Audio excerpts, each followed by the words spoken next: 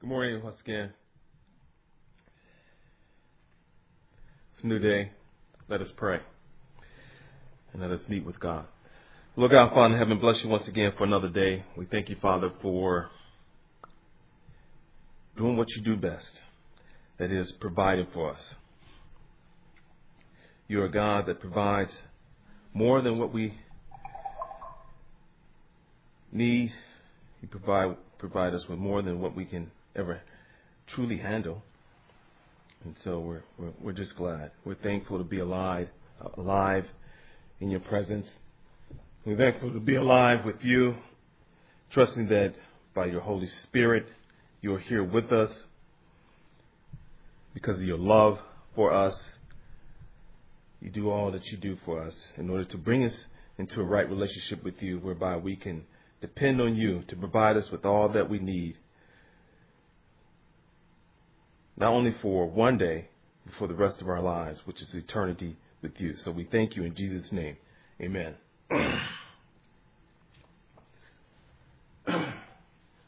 Please turn with me to the book of Joshua. Joshua chapter 19 we'll be looking at today. We're still working through the book of Joshua. And we have to remember that the book of Joshua speaks about a man named Joshua, speaks about the nation of Israel, that is the descendants of Israel. It speaks about their entrance into the promised land, the land which God had promised way before they even got there to give to the patriarchs, beginning with, of course, Abraham. And then from there, it was promised to Jacob and Isaac and so forth. And so we need to understand that where we're at right now in Joshua chapter 19 is a place of fulfillment by God, fulfillment of his promises. And we should be excited about this. When we read the book of Joshua, we can be excited, or should be excited, that God is a God that when he promises to do something, he plans to make sure that it happens. And he will make sure that it happens. And so that's what we're seeing here. Beginning at verse 1, it reads, "The second lot came out from the tribe of Simeon, clan by clan. Their inheritance lay within the territory of Judah." Simeon, a child of Jacob, is now getting ready to receive his inheritance, his promised land.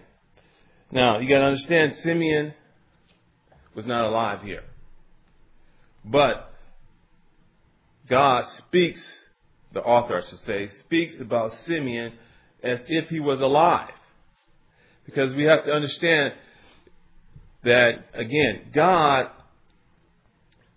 when he sees us, when he sees his children, those whom he considers part of the eternal covenant, his eternal covenant, we are alive. Whether we are alive in the earth or alive in heaven, we're alive. We always are alive to him. Now, when I say alive in the earth or alive in heaven, what I'm talking about, I got to make it clear, is that taking Simeon as an example, although Simeon at this point was dead, his body was in the earth, I am convinced that his soul is in heaven. And the Bible doesn't explain how all this works. It doesn't explain Like, I'm convinced that Simeon knew at this point what was going on when this happened. That his children were being blessed. His grandchildren, probably his great-great-great-great-grandchildren, if there's such a thing, but whatever, they're his children. They're his descendants. As a father, one of my greatest hope is that my children, just as I am blessed, that my children will be blessed, that God will bless my children, that He will provide my children with all that He has provided with me and much, much more. Beginning with salvation, deliverance from sin. We must not forget that we live in a world that is fallen. It is fallen. When I say it is fallen, it is evil. The world is evil. Now, when I say it's evil, don't get me wrong. I'm not saying it's like just this place where it's just, just beyond repair. It's beyond help. It's beyond deliverance. Or anything like that. But things happen that, first of all, God had not intended for it to happen. Things happen. And so that's why God intervenes. He intervenes in the lives of His people. He intervenes in our lives from day to day. And that's what we're seeing right here in this testimony of the people, the descendants, the children of Israel. We're seeing God coming in and saying, hey, wait a minute. Although the world is fallen, it is not beyond saving. And so He's saving a people, His children, for Himself. And that's what we're seeing right now. We're seeing God saving a remnant. That's what the New Testament describes as a remnant.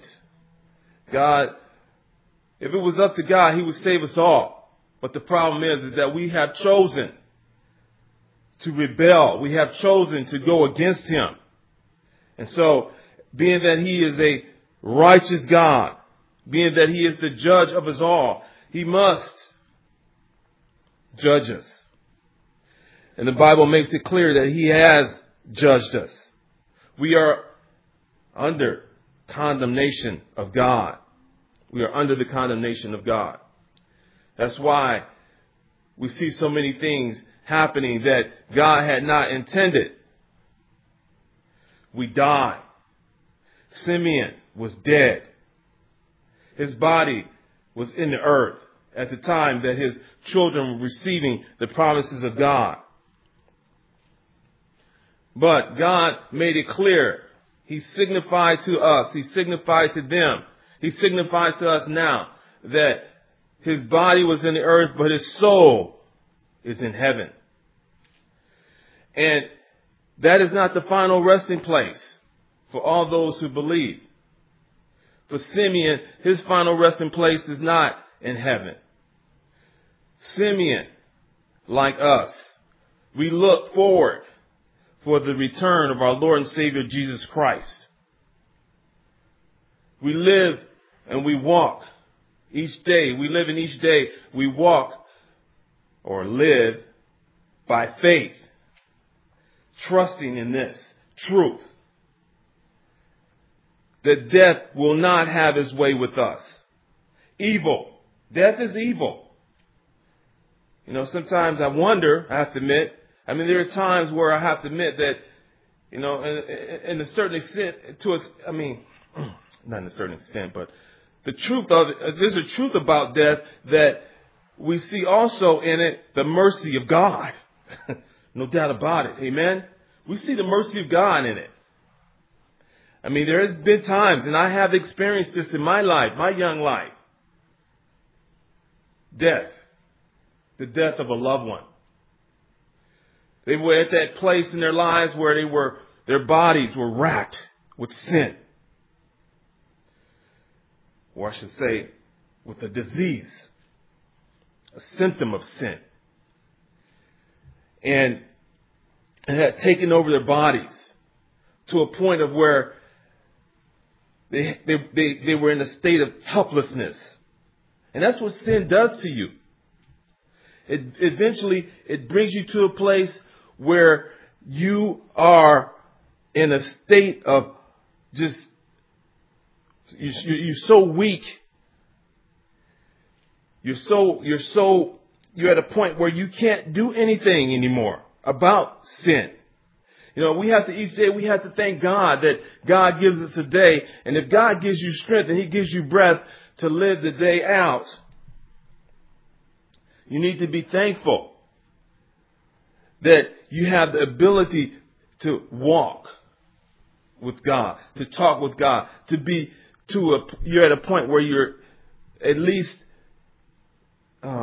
able to recognize the blessing of God.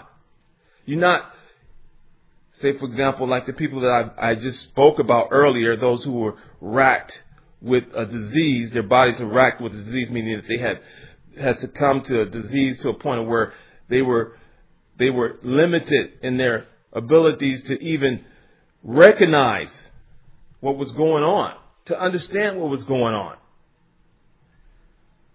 because it had gotten that bad.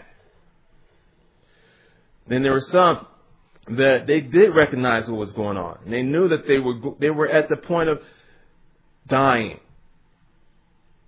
And it's a very sad moment, a very sad time when you experience things like this. And that's what I'm trying to share with you. It's kind of hard to even explain, even now as I'm thinking about it.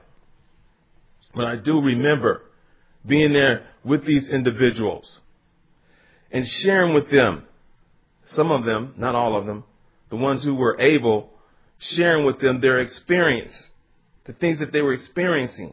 They were in fear. They knew that their time was near. And they were in fear, many of them. But the ones who knew God and trusted in God, there was a joy in their speech. There was a joy and there was a sadness. There was a joy because they knew that they were getting ready to meet for the first time in their lives, truly meet with God. Now, when I say God, I'm talking about Jesus. They were getting ready to meet Jesus in heaven. They knew that most of their lives, they had been living their lives here in this earth waiting for Jesus, but now they're at the point where they're going to really get a chance to really see Jesus on the other side. Christians, we call this, the afterlife. We in the afterlife, we believe and we trust that when these bodies die, our souls enter into heaven immediately. It is ushered into the presence of our Lord and Savior Jesus Christ. So for them, those who were able to articulate it, for those who were able to speak about it, there was that joy.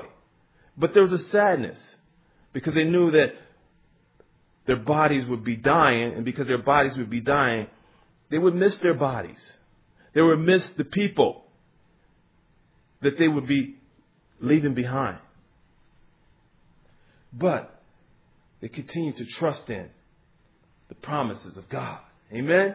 And so that's what we see here in Joshua chapter 19.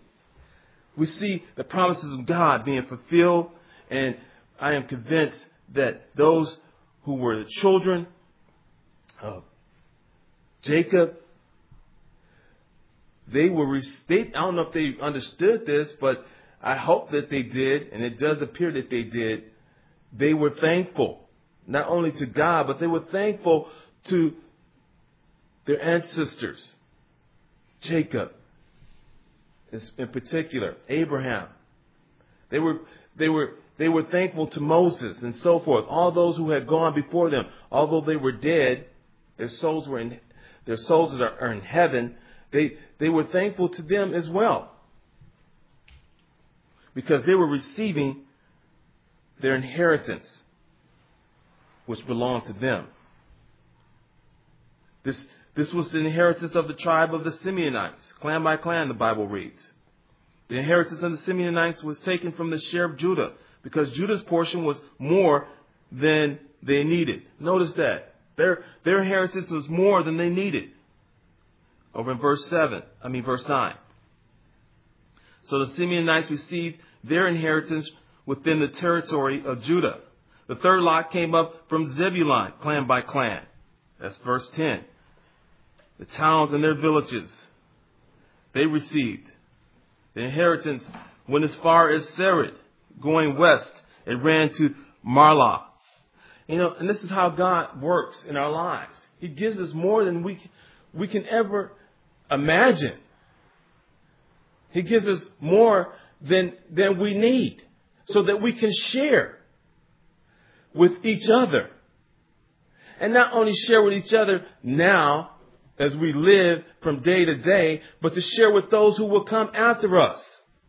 Again, like I'm speaking as a father, as a father, I want to provide not only for my children now, for you, my children now, but I want to provide for your children and their children.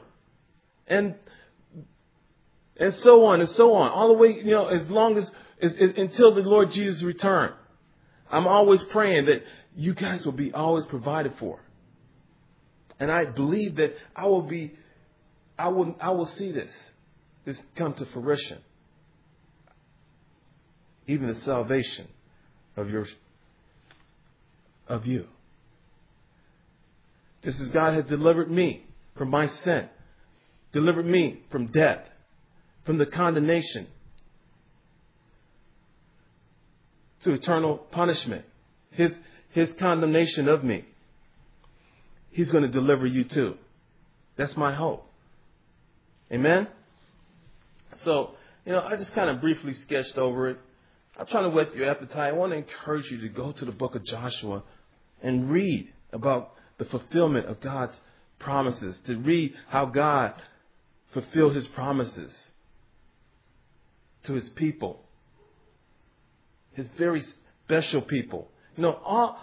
Every individual that's born is God's people. They belong to God.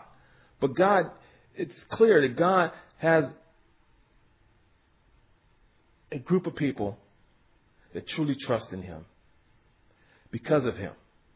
He has a group of people that He is so committed to a point of where, like I said, in places like this in the Bible, it's clear. He has a special gift for them, for us. And I want to encourage you to find out what that gift is.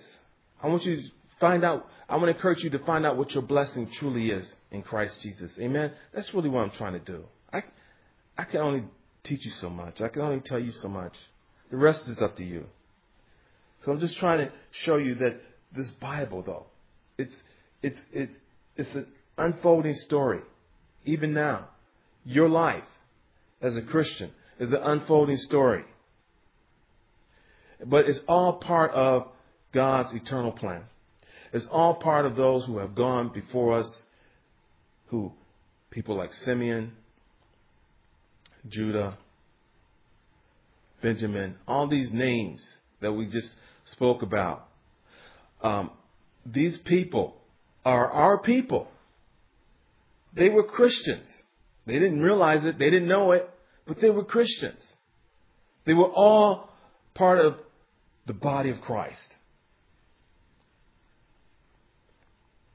Just as we are today.